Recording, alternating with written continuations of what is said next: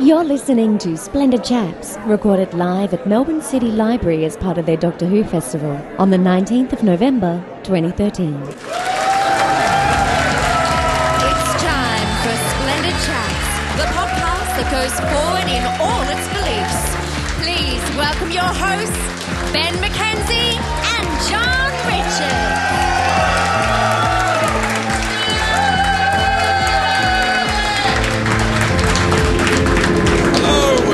Splendid Chaps, coming to you today from the City Library. Ooh, in exciting Flinders Lane.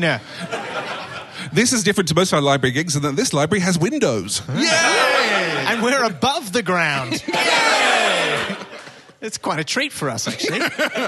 Let out of the bunker, finally. This is part of the excellent Doctor Who Festival they've been running at the City Library. There's so much amazing stuff on. There's competitions. There's a TARDIS downstairs. Or is it upstairs? I didn't actually spot it on the way in. Perhaps it's in invisible It's in East mode. Melbourne. It's in a different library. Wibbly wobbly. Yes, well done. Well done. Well played, TARDIS. Well played. This is a very special show. It's not part of the 11 shows that have been... Yeah, fine, I know, yes. Yeah. It's not part of the 11 shows that have been the last 20 shows that we've done. This is another bonus show in which we're looking at companions. And speaking of companions, yes. we've all made what I like to call a sort of half-assed cosplay attempt tonight. I think it's quite a good cosplay attempt. Let's start with you, Pen. Who are you wearing? I'm wearing Mr. Pond. Yes. I had a dilemma. When you're a ginger, your cosplay options are quite limited. Amen. So you have to decide if you're just going to throw that out the window or not. And so I've come as Rory, ginger beardy Rory, of course. So I've got for the listeners in our extremely visual podcast, I'm wearing a red check shirt and a sort of sleeveless jackety number. I've never seen you look that butch. I know. That is... I know. How do you? No, I won't ask. And then we move on to John after a comment like that. Yeah. Who are you wearing, darling? As a tribute, I've come as Ian and Barbara. See, this is good because my main ginger option was to come as Turlo, and if I just turned up wearing a school tie, I would have looked almost exactly the same, except without the Barbrigan. A bit dodgy. I am wearing the Barbrigan. I wore this for a spoken word piece about Barbara, the Barbrigan, which I love very much. The old school tie. I've tried to be as monochrome as I possibly could as well, because of course, back in those days, everything was black and white. And I think I look kind of uncannily like Barbara. Yeah, see, I don't know, John, because even in your own spoken word piece, you talked about there's two iconic things that Barbara has. There's the cardigan, and there's also the hair. Oh, I've got you the hair. do not... No, I've got the hair. Yeah, it's in this bag. Hang on. Whoa. What, you've got Jacqueline Hill's hair in a bag? Yeah, I bought it on eBay. It cost a fortune. Oh, no. Hello? You know... I thought this when you wore it last time, but I think it again now. It's strangely alluring. It is. It really works for you somehow. Actually, Joe, the most alarming thing is if I grow my hair, it actually just looks like this. It does look. This is pretty much what my hair looked like in my 20s. If you just put the Cure on and we all dance... Now I'm just imagining Barbara going to a Cure concert. That's a TARDIS adventure that someone will have to write, fanfic writers in the crowd. And what have you come as tonight, Petra? Well, I just thought we could go kill Hitler. That's right. You weren't really... I can't believe an audience were hesitant about whether to applaud the idea of killing Hitler.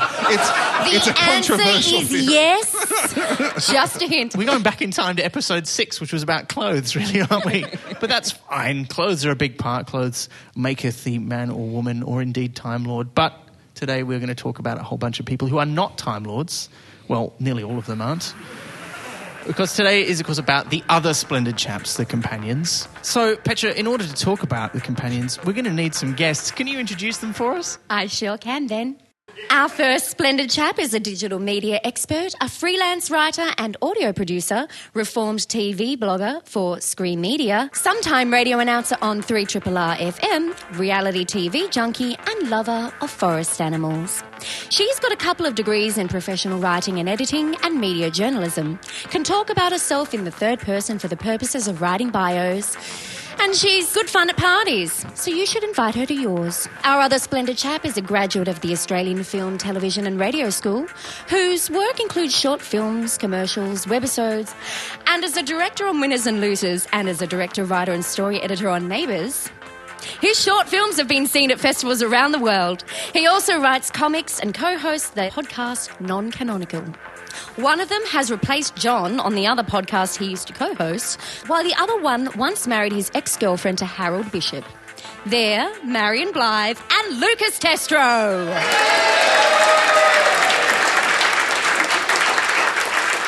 So welcome to the show. We like to start by asking our guests, how they got into the world of Doctor Who. And Marion, I want to start with you because I know that you came in an unusual way. So first of all, I'm really happy to be here. I really wanted to do sex with David Tennant. Sorry, have sex with... Sorry. What was the question?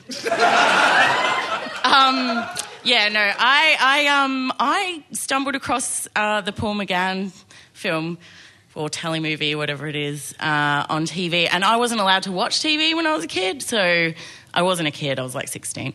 But, I stumbled across it when nobody was home and I was watching Secret TV and just became obsessed with it, like really obsessed with it because I hadn't really seen anything like that was grown up and sci-fi.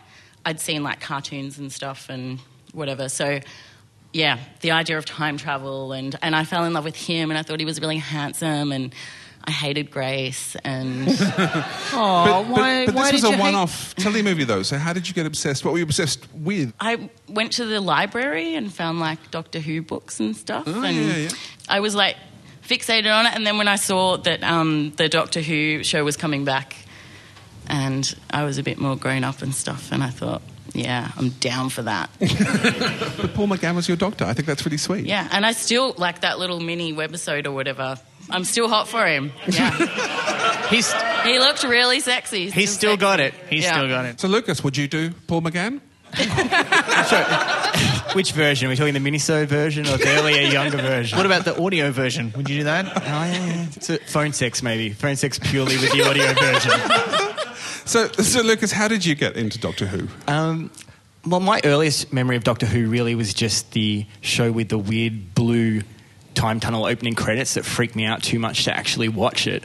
And then I think I had a sort of odd entry to it because I think my first thing I actually watched was The Five Doctors. So I watched that and around about the same time in the school library found the books. And I remember reading The Time Warrior as my first one.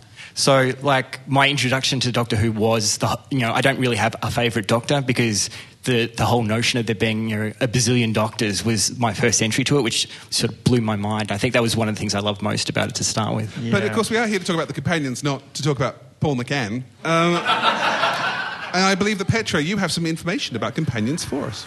Back in 1963, a new adventure serial began in which school teachers Ian Chesterton and Barbara Wright attempted to unravel the mystery of a bizarre student, Susan Foreman.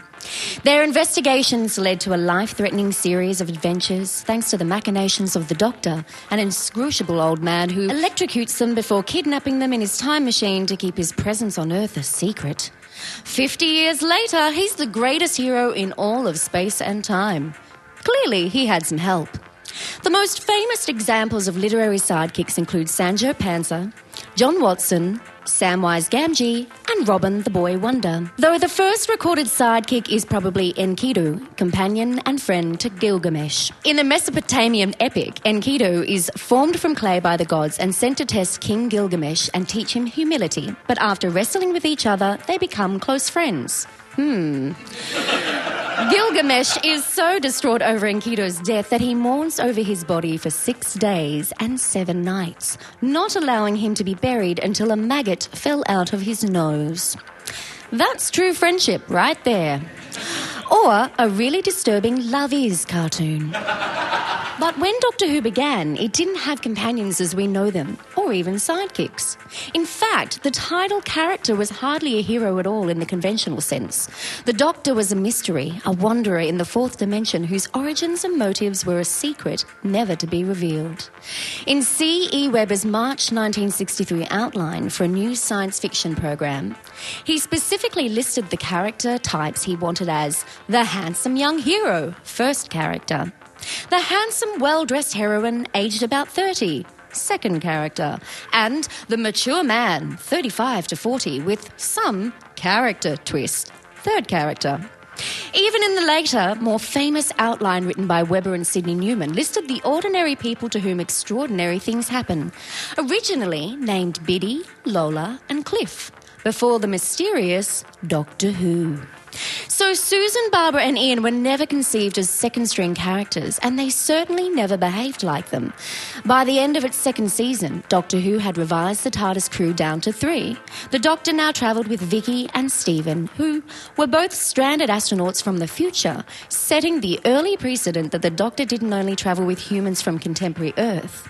This setup, the Doctor being accompanied by an adventurous and often imperilled young woman, and a more traditionally heroic young man, continued throughout the 60s, with the Doctor's new friends coming as often from the past or future as from the present. In 1970, the new Doctor was forced to leave his friends behind. He also became younger and more physical, able to fill the action hero role on his own, despite being surrounded by military men. The employment of Liz Shaw marked the first time the Doctor was truly assisted by a younger woman, and the idea of the Doctor Who girl was cemented by Jo Grant, especially when the two left Earth on occasional missions for the Time Lords. Jo was enthusiastic, possessed of unusual but often useful skills, and complimented the Doctor, compensating for those areas in which he struggled. This lineup, the Doctor and a single female assistant, lasted through the 1970s, with only K9 breaking the mould. In the early 1980s, the TARDIS crew briefly grew again, allowing for more complex interactions between the regular cast, and leading some fans to deride the era as neighbours with roundels. But it didn't last long, and soon we were back to one Doctor, one Doctor Who girl. The new series, built as it was on folk memories of the old, has followed suit, with extra TARDIS travellers usually tagging along for an episode or two, with the exceptions of Rory and River Song. As for the term companion, it was almost never used on screen in the classic series, at least by the Doctor. It is more often used by others, the first time by the Daleks. Generally, the Doctor only used it when historical figures or lofty space people used the term first. The first time he refers to his fellow travellers as companions in The Seeds of Death, when he says, "Yes, I have considerable experience in space travel, and so have my two companions." The third Doctor occasionally referred to Jo and Sarah as his assistants, though they just as often used that term to refer to themselves. And Tom Baker almost never used either word.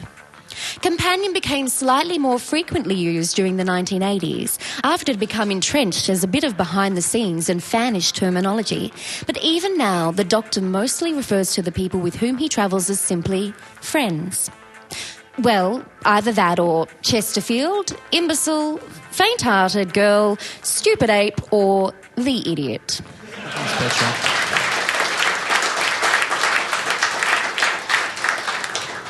I did want to say, because you say in that piece that throughout the 70s it was seen as being the sort of one Doctor, one girl, but of course the imbecile is Harry Sullivan, yes, who was there for a year, again because they thought the Doctor might be an older actor and would need the heroic young lead. Yeah, so he was basically there to be the one that they picked on the most. Kind of like Rory, unfortunately. He was the Rory of the 70s. Yeah. He was, yeah.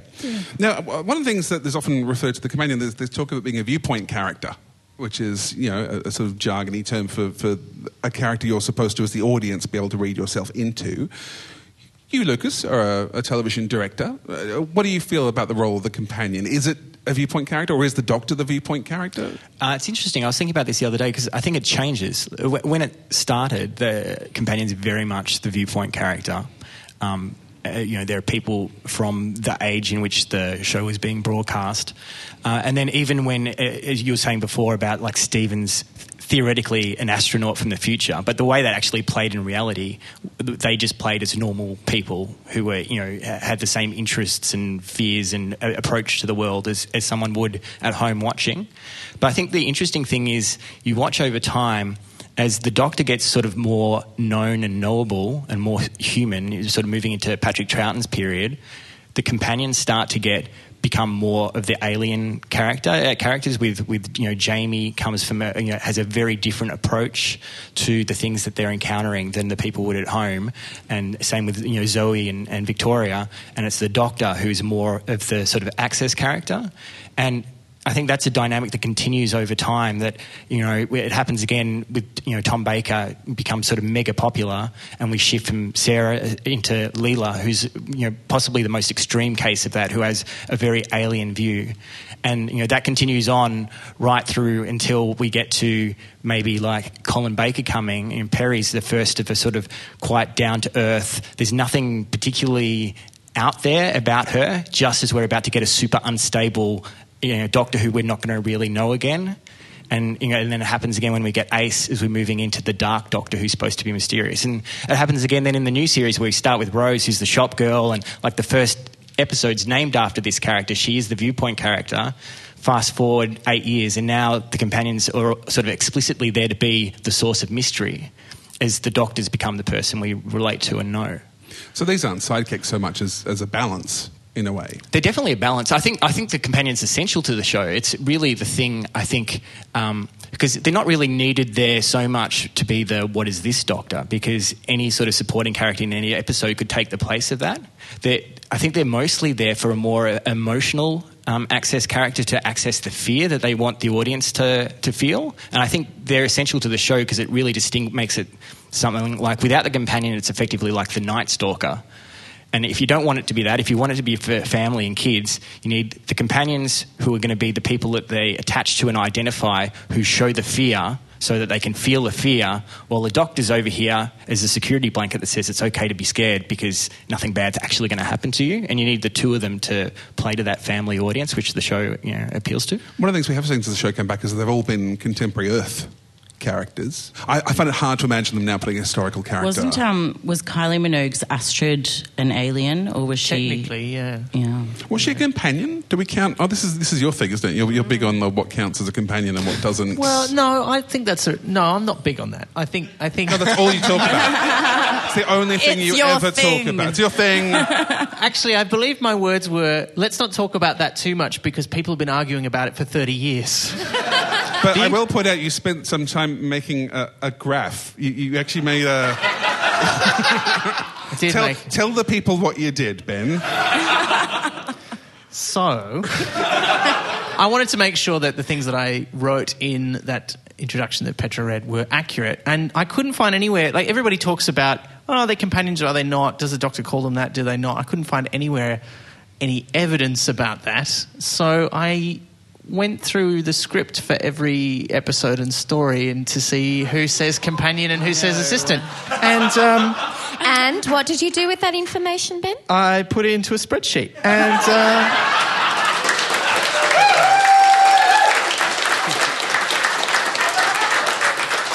I might make my source material available on the website if people really want. No, but the thing that I found is that it's very interesting because they hardly ever say companion. Like there's loads of other people in Doctor Who call them companions, but they're just using it in the sense people that you travel with, because they use it almost as often when they're talking to the companions to refer to the Doctor. They're always like, "Oh, your companion is missing. Where is he?" And he almost never says it. In fact, there's only in all of Doctor Who, there's only 15 stories where the Doctor refers to somebody as a companion. But we picked this word up somehow. Like, it just became the official word sometime around the early 1980s, when I think John Nathan Turner started using it in documents, and the fans sort of picked it up. And it's part of that really weird era when Doctor Who became very communicative. Like the production team started talking to fan magazines and everything, and you could find out all what they were thinking in the production office, or at least what they wanted to let you know they were thinking. I feel like to really grasp this information, I need a pivot table or something. I did use a pivot table. But the interesting thing is that also they, even though the word assistant is quite popular in the 70s, he really only uses it for people who actually are his assistants. Like, he describes Jo as his assistant because when Jo turns up, that's how she introduces herself. She says, I'm your new assistant. She's got a weird way of assisting. Yeah. Well, no, I think if I had an assistant who could pick locks and run that quickly wearing those heels... She does try and blow them all up, though, in the first story. Yeah. I mean, for a first day at work, I think... She gets away with it, though. Yeah. No, but even Tom Baker actually says assistant quite a bit, but only for one era. He always refers to Romana, the first Romana, as his assistant. Because, again, that's how she's introduced. The White Guardian says, you need an assistant. Here's one I prepared earlier. And up she pops. And so that's how they refer to her throughout that whole time that she's there. What do we want from an assistant, though, or a companion? Like, Marion, what do you want from a companion? What do you look for? Because you hate Grace, as you've made quite clear. I know this is really, really bad, but I like I feel like I'm at an AA meeting. I like the romance element. I know it's awful, but there's no wrong way to be a fan, Marion. I'm modern Doctor Who, so like Rose, the whole Rose storyline was really lovely, and I thought it was, and it's kind of why I hated Grace, was because there was just no sexual tension between her and the Doctor, and it bothered me intensely because, I mean, they were romantic. They were supposed to be romantic, and they weren't. So you're saying that you need sexual tension from a so that's going to limit, presumably... Not necessarily, but just affection, because the Doctor is like, his character is weary and old and maybe has lost his ability to be emotional, especially at the end of David Tennant's kind of era. He was just very like, it's the end kind of thing. And so seeing that spark, like even when Matt Smith took over and between his Doctor and River Song, I think that that little kind of romantic, like she's mad for him. She's, she'll do anything for him, and I really liked that. So, but I don't need Lovin in a companion. But I was thinking about this and about companion animals, and like because and companion animals are kind of like comfort and in some cases guidance and so I guess just a helping hand for the Doctor. So you think the Doctor actually sees humans like we would look at a like Labrador? Animals, yeah. That's something that comes across in some of the novels. They talk about that because he's a Time Lord. Yeah, no, I can see that being true. Well, they That's are below him. They're below, and he points that out a lot. Like he says it. There's moments, I think, even in the new series, I think Eccleston says stuff like that at some point, and in Beast Below, right at the end when Matt Smith's Doctor's having that big explosion, I think he said something similar. It gets back to that, you stupid apes sort of. I'm not sure that's from that story, but a similar attitude there. The interesting thing, going back to your earlier thing about whether you could have characters from the past in the current day, the really interesting thing, particularly in the sort of Moffat era, is that there's been the notion of companions become a lot more amorphous, and it sort of has become more of the sense of the Doctor's friends. We've got like the gang that form up, and then they're mostly populated by historical figures like Nefertiti and that African hunter dude, and is it Jenny who's the Victorian, the Jenny and Vastra, Jenny and Vastra. So you get a lot of those characters there. Clara, God, I still don't. Does anyone know where Clara's from? But I think it's possible. We also still actually we got that in the whole modern era, because in the Russell T Davies era, of course, you've got the sort of gang as well. You've got Jack and you've got Jackie, and there is and again I think from Buffy that's sort of that idea of a larger family of characters. Seems to be quite a common theme now. Yeah, and it is sort of hearkening. I mean, they always referred to the Buffy characters as the Scooby Gang because they were like, they're like characters in Scooby-Doo. There's like about 5 of them, and they hang around solving mysteries. Mm-hmm. And that's the Paternoster Gang, which is Madame Vastra and Jenny and Strax. Like they are pretty much explicitly a Scooby Gang of their own. And then it's never quite clear why. I mean, I think that's why everybody really wants them to have their own TV series. 'Cause it's like, why do you guys even hang out with the Doctor? Like, haven't you got some interesting shit going on over there? Like, Aren't you like solving mysteries every other week? How have you got time for this guy in a box? Like, this is weird.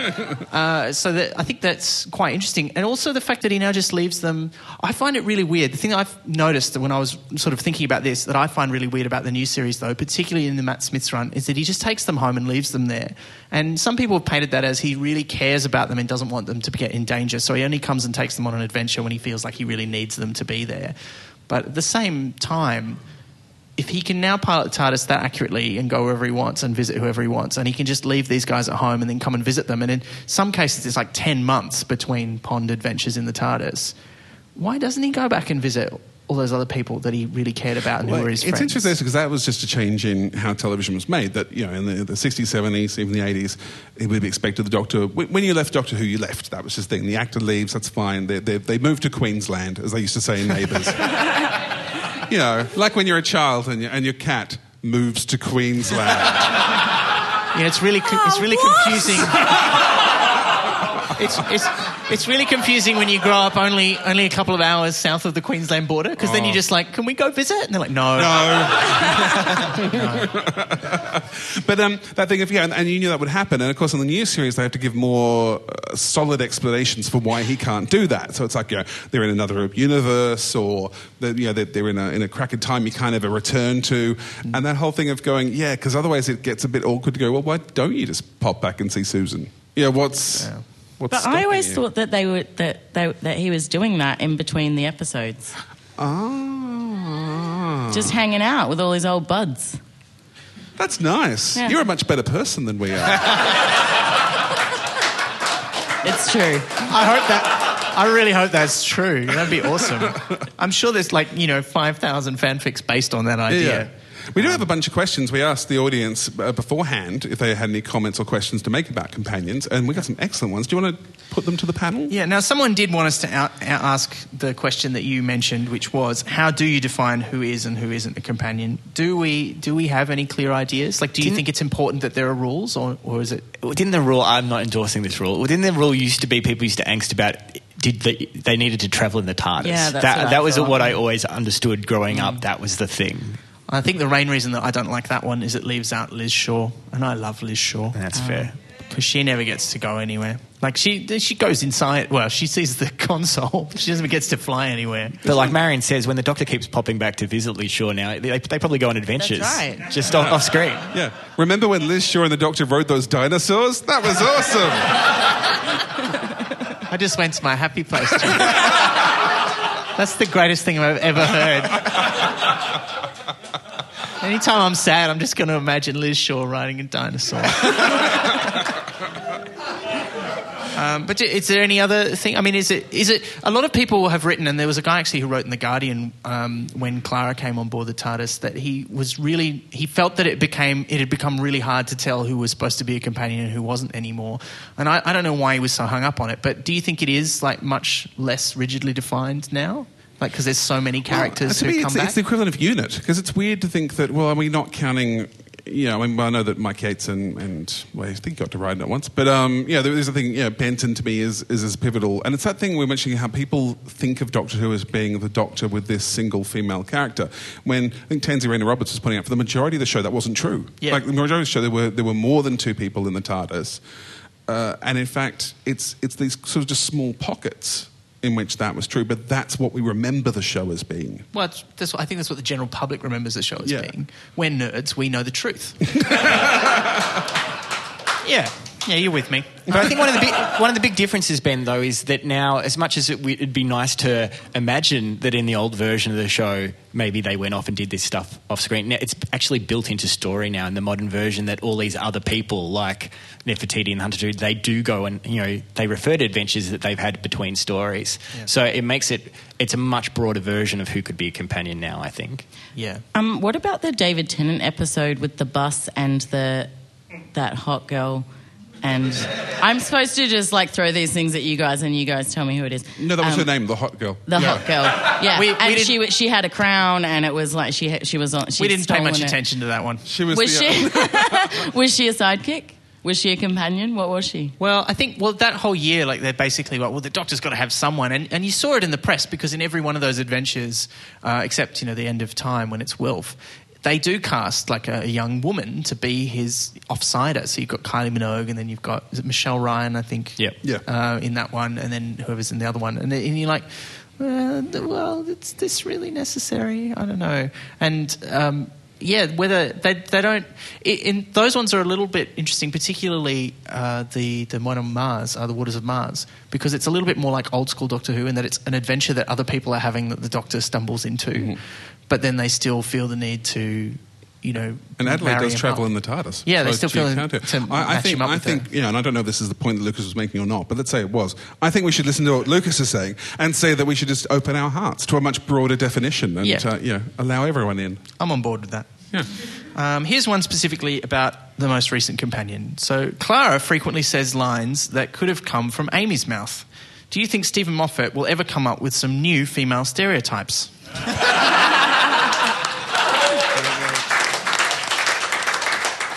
Do you know, when we did the episode about women, which was the 9/Women episode, and everyone kind of just sort of dismissed Stephen Moffat's sort of, his sexism was taken for granted. And a few people left comments on the website going, I was annoyed that you didn't actually, explain why you thought he was sexist. All those comments were from men. Not a single woman said, please explain to me why this is sexist. Yeah.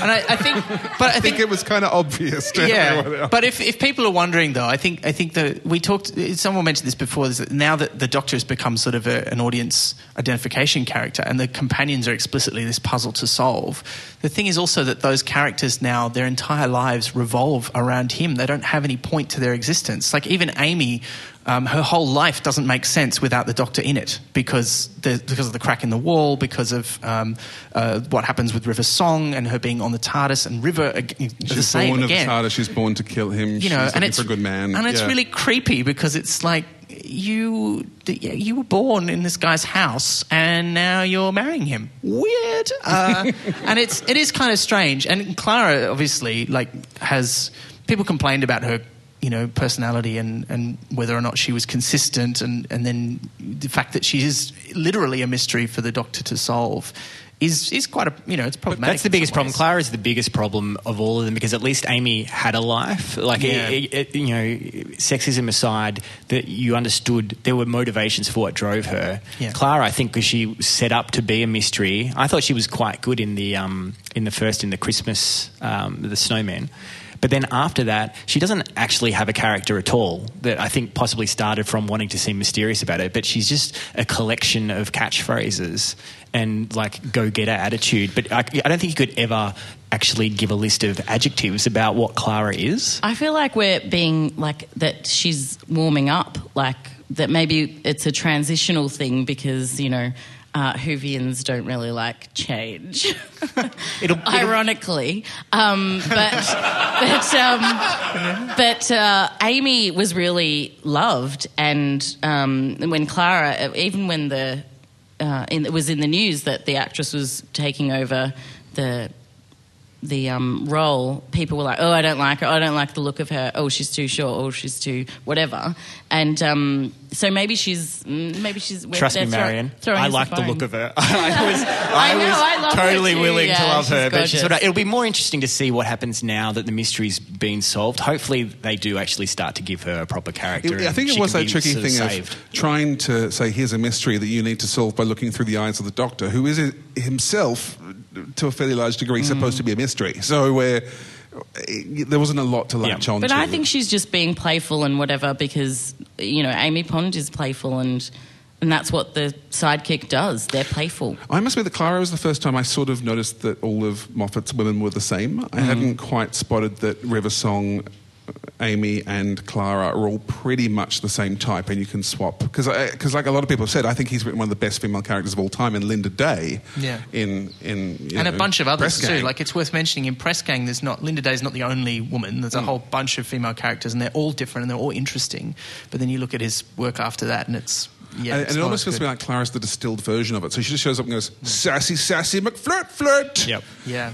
And that's pretty much it. He has a few other archetypes that are not women as well. Like, he does have the walking id character that you see in Jekyll. Spike is kind of the first iteration of that in Press Gang, and then you see it in Coupling, you see it in Joking Apart. The way he writes the Doctor sometimes is very much like that. So it's, he's got these archetypes that he keeps going back to. And they don't all come out as companions. That's why I thought Rory was really interesting, because he wrote a lot of Rory, and Rory was not a lot like a lot of other Stephen Moffat characters in many ways. He was a nice guy for starters, but he was an actually nice guy. Like, he wasn't just doing it for nefarious reasons. He was playful as well. And the whole companion animal thing, they're playful, they're fun, and then Rose she stopped being playful and shit got real. And you get a couple of them together and you breed more of them. But that is a fair point, though. If you follow on from that idea, if you say, well, the Doctor and the TARDIS just like one type of person. He likes puppies and kittens, but not dogs and cats. Yeah, that's the sense. Yeah. And when they grow up, he just returns them and goes, I want another kitten, thanks. They're not just for Christmas specials.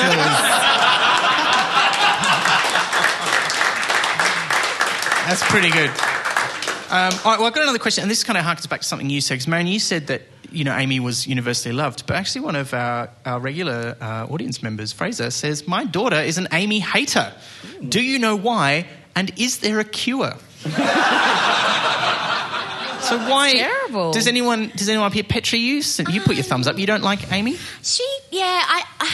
I don't know. Maybe it was the transition between, into the new whole showrunner and everything. But the first few episodes of Smith and Amy, I don't know, it just seemed cliched to me. Like, we're going to go and deal with vampires, and it took me a really, really long time to warm to Amy. And even now, I don't think of Rory as a companion. I think of Rory as the companion's husband.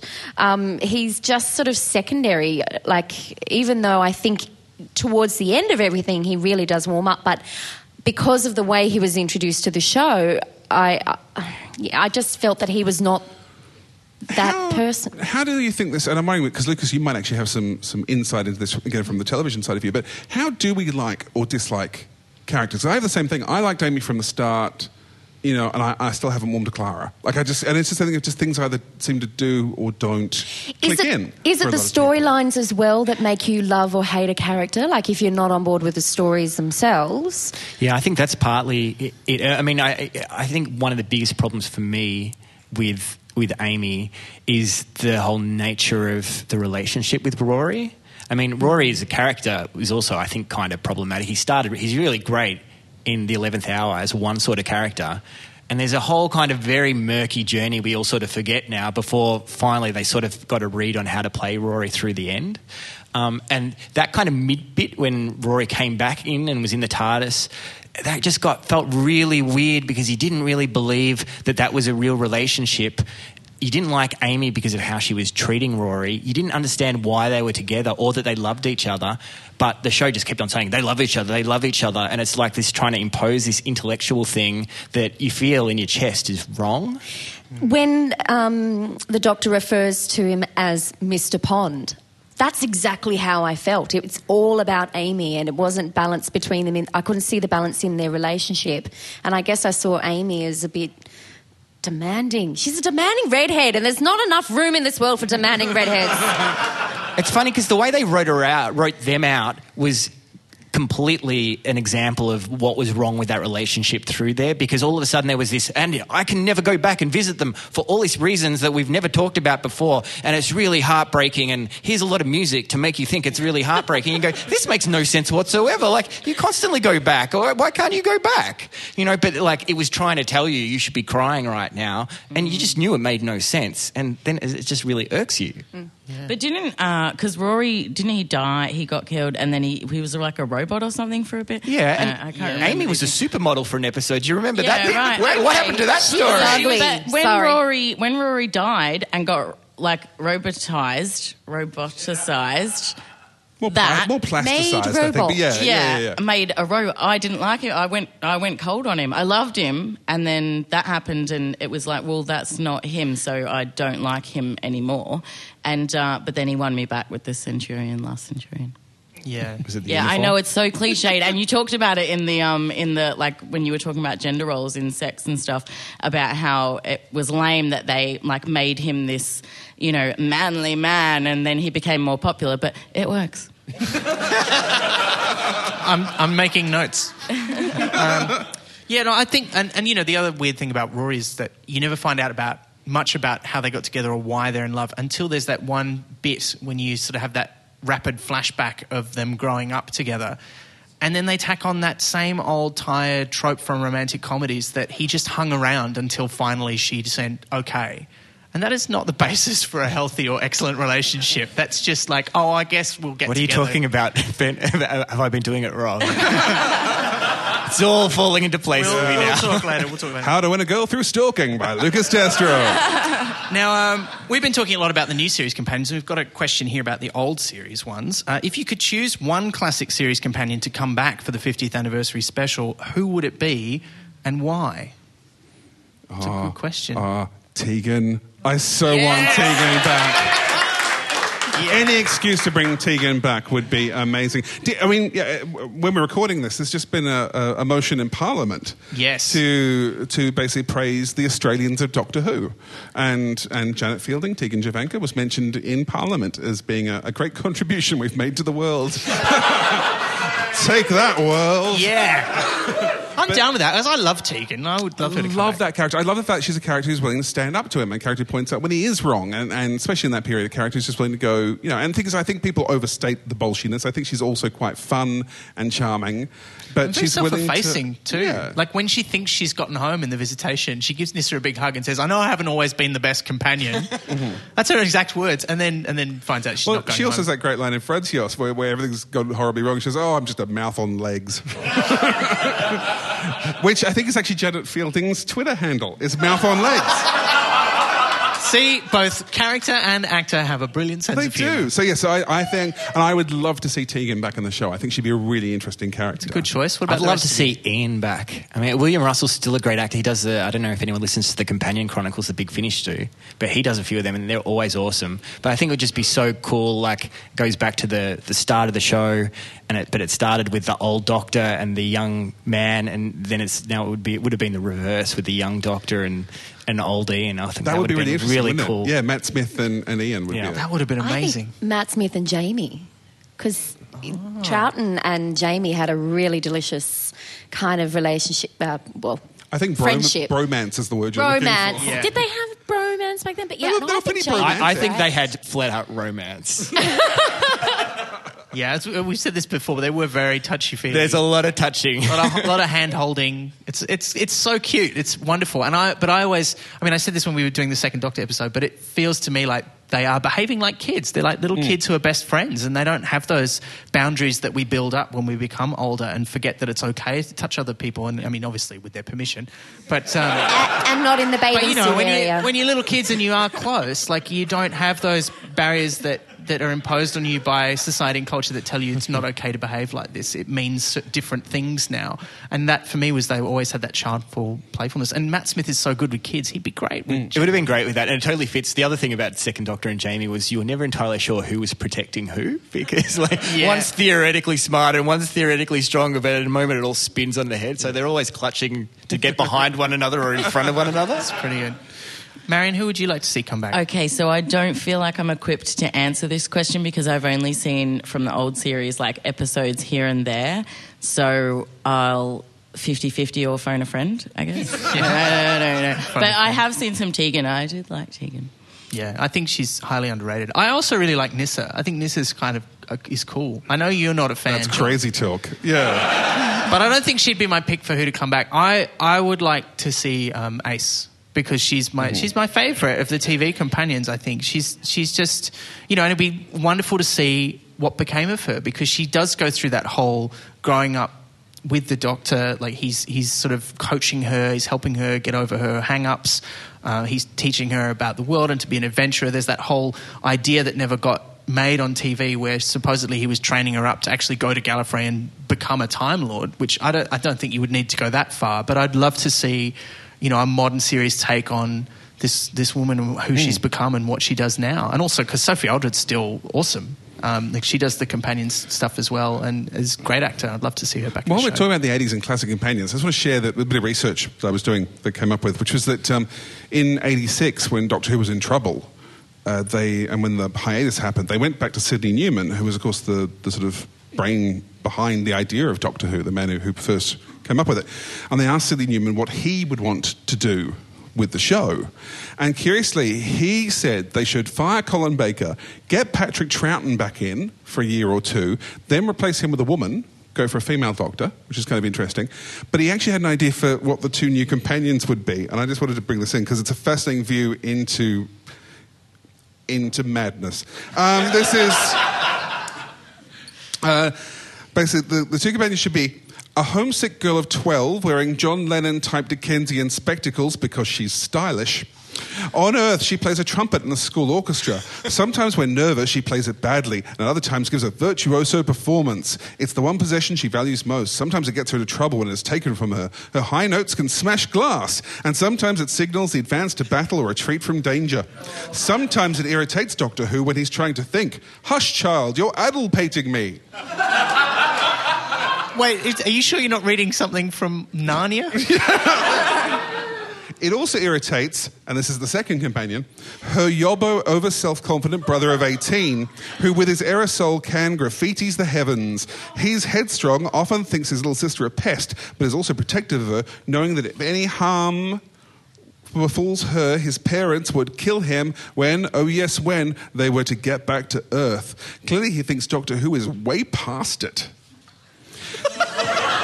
Now, this was Sidney Newman's idea for how to save the show. You know, the phrase that leaps to mind when listening to that is "right on." Because Daddy-o. Yeah, that's right. They paid him So extraordinarily detailed, like the notes of the... Well, they asked him they paid him £1,000 to Wow. give them a breakdown of how to save the show. Well, he gave them their money's worth. And then he had a meeting with I want to say Michael Powell, but I could make that up. It's someone Powell. He was the head of drama at the BBC at the time, and apparently they did not get on. So, but it's just that thing Regan's going, even in the 60s, that would have been like a crazy old-fashioned kids show. Exactly how in the 80s that would have saved anything, I find. Although I do think we should start using the term "you're addle-pating me" more often than we currently do. It's a pretty good word. Pretty good word. All right, here's another question. Is there a companion that you either love to hate or have dramatically changed your feelings about after your first or 10th viewing of their tenure? I'm going to say, and this will come no surprises to you, I know, but Barbara Wright is the one that basically... Really? I mean, this whole Splendid Chaps thing, I kind of found... I remember, I'd seen quite a lot of the black and white stuff, but I wasn't a huge fan of it. And it was funny rewatching it for Splendid Chaps. I have such respect now for both the Hartnell and the Troughton eras, and so many of the actors in there, not Victoria, clearly, but so many of the actors in there are really good. And I think particularly Barbara, watching it now, she's such a contemporary actor, and it feels like everyone else is doing, I am doing acting now, it's 1963. I will now do my line as it's 1963. And then she does some real acting, and you go, oh, Barbara, that's a shock. Yeah. I think again, you could imagine her having adventures on her own. Like if she went back, when she goes back to 1965, Ian's probably making the tea at home, and she's like finding aliens in the school cupboard and going, better sort these guys out. Well, that's the thing. So I was doing research into her for the event we did the other day, and discovering that she gets the first line of dialogue in Doctor Who. She's the first regular on camera. She is the first person to see a Dalek, which she sees an episode before we do. We're going to have to do a sequel podcast called Splendid Babs, aren't we? Yeah, absolutely. She's just awesome. And also, if you think about it, Barbara is most likely the character most like Verity Lambert, who was the first producer. Yeah. And it kind of thinks, well, that would make sense. If you're going, no, I'm going to protect that character. You know, she's not going to be screaming and falling over stuff. She's going to be a proper adult who solves things. And she's the archetype that they get rid of at the first opportunity. Because when they leave, they end up with Stephen and Vicky, who is basically filling the Ian and Susan roles. And we really only see the Barbara type twice more in the show, which is Liz. Yeah. And then we see in Donna Noble is clearly in the Barbara. Arguably, Tegan, I think, also fills a similar niche because she's the oldest of the companions. And when you watch something like Black Orchid, when there's all three of them doing stuff together, Tegan does take a sort of charge. She's in charge. She like watches over Nyssa and Adric and makes sure they don't, drink alcohol and stuff like that. And you're like, you're a responsible adult, Australian. So they can't drink until they're 18, and then they can drink a lot. I could just see them if they'd all stuck together until they were older. They would have been going on benders. It would have been amazing. Now, Marion, you said you didn't like Grace. Is this going to persist? Can we persuade you otherwise? The answer to that question, which is there one that you didn't like and then you grew to love, for me is Amy, because I didn't like her at the start. But I wish that it was Martha, because I feel like Martha had so much potential, and I just never got the chance to grow to love her. Yeah. Because her character was just written so badly, and she was a little bit shit. I think I'd like to see her... I kind of almost like to see her come back. I mean, when she did come back, I didn't think it was very good, I have to admit. But I would like to see them to do her character justice and not just marry her off to Mickey. I love Mickey, but those two, that's ridiculous. Like, they'd never met before, and now we're supposed to believe, because they're the only two black characters in the show. It does feel like, you're both black, get married. Yeah. All right. Now, here's a question. We'll go through some fairly quickly, I think. Are there any companions who have made the jump from Big Finish, New Adventures, etc., to TV? Well, the answer to that is easy. No. But if not, who would you like to see? So who are the favourite companions from not the TV series but other media Doctor Who? Well, curiously, the little prequel episode, Night of the Doctor... Oh, they do get name checks, yeah. The Eighth Doctor name checks a whole bunch of the Big Finish audio companions, which has also been pointed out. He doesn't name the ones from the BBC Eighth Doctor books. So he doesn't make canon the ones from the BBC's own production, but he does make canon the ones from somebody else's, which is both good and a shame. Because the answer for me, the answer to this question is largely people from the audio adventures and from the books. I love a lot of them, and particularly the audio adventures. A lot of people have a lot of love for Evelyn Smythe, who, if you don't know who she is, she's like a history professor in her 50s. Who travels with the Sixth Doctor, and it's brilliant. It's like those few good moments where Perry fights back when the Doctor's bickering with her. It's like that, only it's a 55-year-old woman who's a history professor, and she just does not take any stick from the Sixth Doctor, and they have this beautiful relationship, and she has a lovely sort of evolution through the stories. She's great. I love her.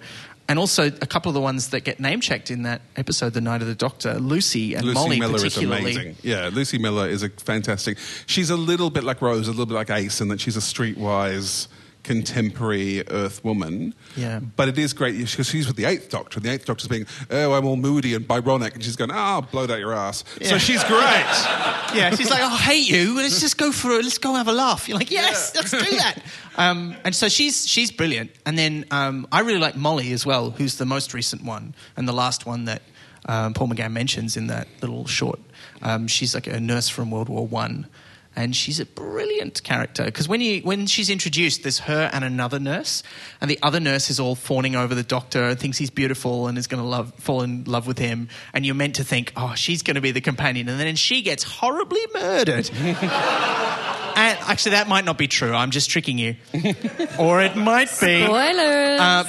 And there's the other nurse, it's Molly, who goes off with him on an adventure, and she's great. Like she's sassy, but she's really enjoying it. Like that's the other thing I really like about Molly and Lucy is they really get into the adventure. Like they're having a good time. And I think you've said before that you really like it on Doctor Who when people are having adventures and enjoying themselves, and then obviously everything goes wrong and they have to get out of peril. But when it starts off with them going, yeah, we're going to have a good time. Something's gone wrong. It's much better. I think Doctor Who is also one of those shows where it helps if you assume there are adventures between the adventures. Because if they are just having horrible, gruesome, death-filled things all the time, then why on earth are they there? So hopefully they are having trips to, the zero-G volleyball court or something in between what we're seeing. It's always nice when it starts with them coming in with a beach ball or something. Yes. Yeah, they're like sipping Long Island iced teas in Mallorca or something. Yeah, that's nice to think that they're having some fun in there, because that's also the problem with contemporary television wants to be real, emotionally real, much more than perhaps television did in the past. But the problem is, a lot of time I think if the companions who go through these experiences that we see in something like Doctor Who would just be in therapy for the rest of their lives. They'd all have post-traumatic stress disorder. Yeah, and they would never leave their homes. And that's not terribly interesting television. Or they could have their memories wiped like Donna, and then they wouldn't have any issues. Yeah, that's also not I'm the twitching. good. Yeah. And that's what I mean about it. It's hard to find. You've got to find a middle ground where people can have adventures without having to be quite so distraught about what happens. I agree with Evelyn would be the main choice. And he's not really a companion, but from the comics way back in the day, Epsilon Dark, Dalek Killer. Yeah. He would be awesome to come back as a tragic one-episode character. I was so hoping you were going to say Frobisher. Well, I was Mention thinking about Frobisher in the Frobisher audience. is a train wrobisher waiting to happen on television. Frobisher, for Great. those who don't know, is, of course, a talking penguin. And We talked about this on the radio the we other day. did, because Frobisher was awesome. Frobisher was a private eye who was a shapeshifter who got stuck in the body of a penguin but continues to be a private eye. All right. He's like the TARDIS. And the best part is, not only does he do that, but because he's stuck in the shape of a penguin, he starts to have penguin thoughts. So Yeah. he wants to go swimming and catch fish and stuff, but also solve crimes and drink martinis. Yeah, because it's all very Sam Spade kind of. It's but one a of those penguin. classic examples of something that works perfectly in comics that would be terrible. Well, they've also But done a he's couple of great in the audios. audios. They've The done a audios couple are of really great audios. Yeah, one of them is the Maltese penguin, which I recommend you listen to. Very good. Yeah. Oh, we got one more question. Does the panel think there could ever be a non-humanoid companion that could still ground the Doctor in a similar fashion to all the previous ones? So, if we think of the companions as pets, K9 is clearly a proper actual pet. But could there be, could Alpha Centauri be a companion? I think definitely. Talking narratively, or whether they could ever not right now. They couldn't afford to make it, but like in the comics or books or audios, that would be very good. What about Madame Vastra? Could she be? But she's humanoid. Are we talking human or humanoid? Oh, I like totally I assume you mean non-humanoid. weird shapes and stuff. Yeah. But assuming that was, assuming there was something an infinite CGI budget and magic sure, why rendering not? time, you reckon but would an audience buy it? Do you think they'd go with it? I think it would with the right Doctor. I think it gets back to that thing again about how accessible is the Doctor you're with at the time.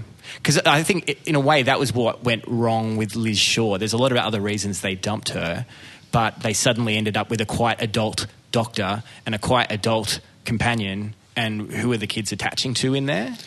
So you'd need the right mix. Like Matt Smith could play with a blob of goo. The Absorbaloff, I Yeah. think, would be a really good companion. A nice absorbaloff. Yeah. Now, there's often a question about what companions do after they've been companions, and I wanted to share something with you that Liz B, one of our previous Splendid Chaps, brought in for the show we did the other day and then forgot to mention.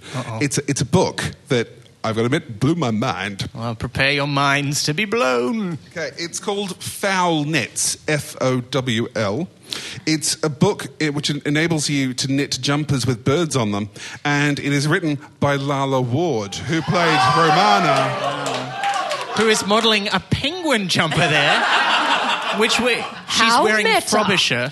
Now, through it, there are several photos. She did all the designs and came up with the actual. Oh, there's a issues. swallow. Is that But swallow? there is also in here some pictures of Louise Jameson, who played Leela, wearing some particularly.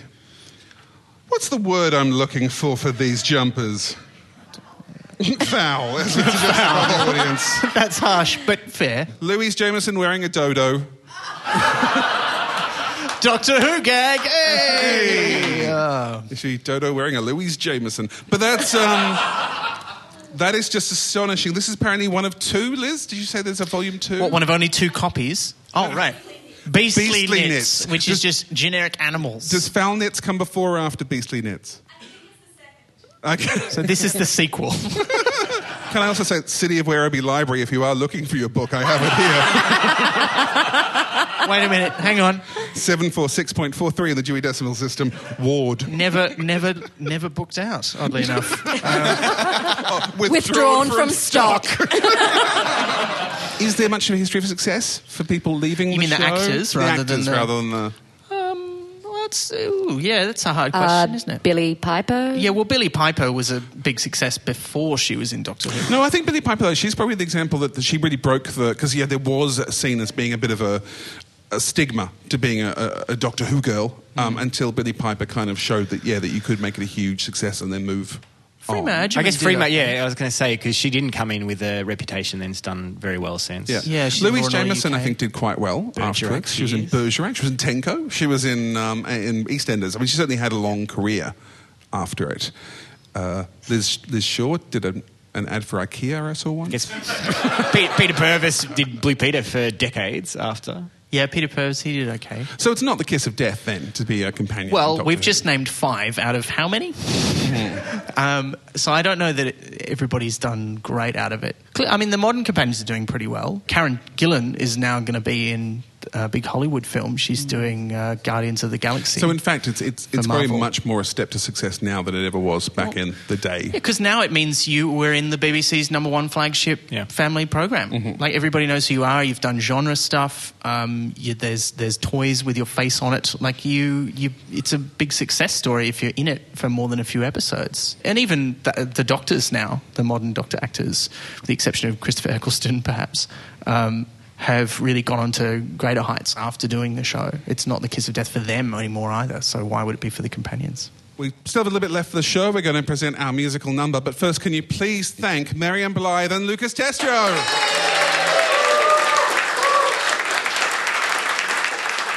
Remember, you can find all our previous episodes at splendidchaps.com. We're Splendid Chaps on Facebook and Twitter. As always, we like to end with a song. Now, this is the companion show, and I am way too excited about this song. Oh, yeah. This is great. You'd forgotten what it was, hadn't you? I had to actually send you an email going, what is the song? And you told me, I said, that's great, I love that song. I said, yeah, you suggested it in the first place. Wow! This is my job as co-producer of the show. Sometimes it works with John just goes, hey, maybe we should do this. And then he finds out a month later that it's actually happening.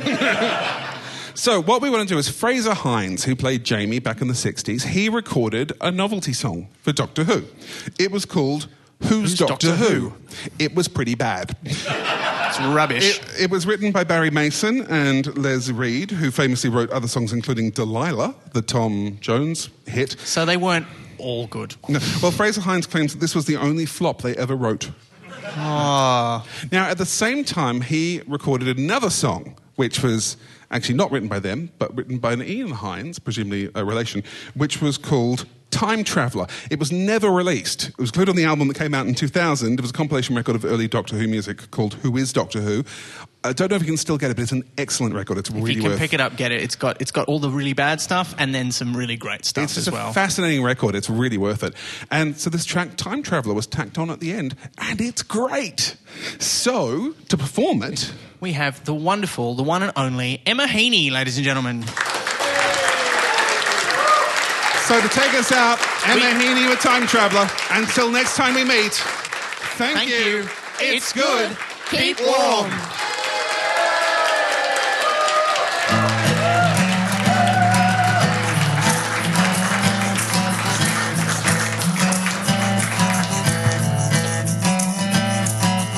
Time traveler, honey, and I can't get away from your love. I'm a time traveler, honey, and I can't get away from your love. I'm the bride of the Highlands, that's the truth. Do all my travel in a telephone booth. But I'm a time traveler, honey, and I can't get away from your love. I'm a time traveler, honey, and I can't get away from your love.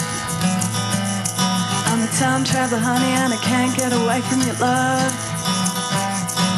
Been to Atlantis way under the sea. King size man could pick the fight with me. But I'm a time traveler, honey, and I can't get away from your love.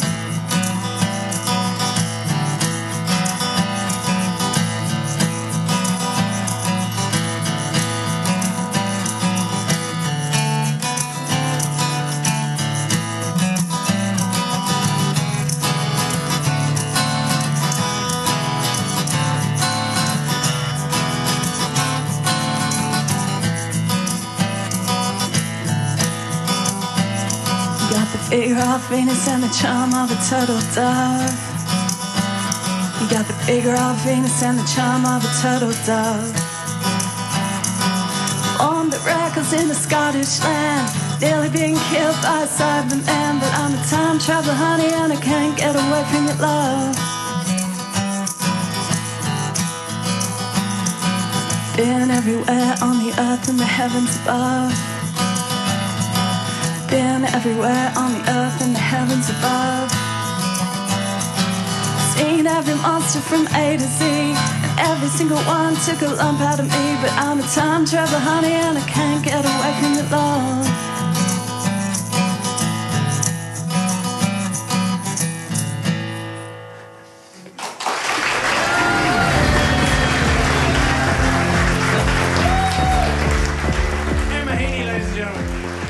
You have been listening to Splendid Chaps. We'd like to thank this episode's Splendid Chaps, Marion Blythe, Lucas Testro, and Emma Heaney. Your hosts were Ben McKenzie and John Richards. The audio engineering and theme tune were created by the technical wizardry of David Ashton from Sample & Hold Studios. You can find us at splendidchaps.com and as Splendid Chaps on Facebook and Twitter. I'm Petra Elliott, and until next time we meet, thank you. It's good. Keep warm.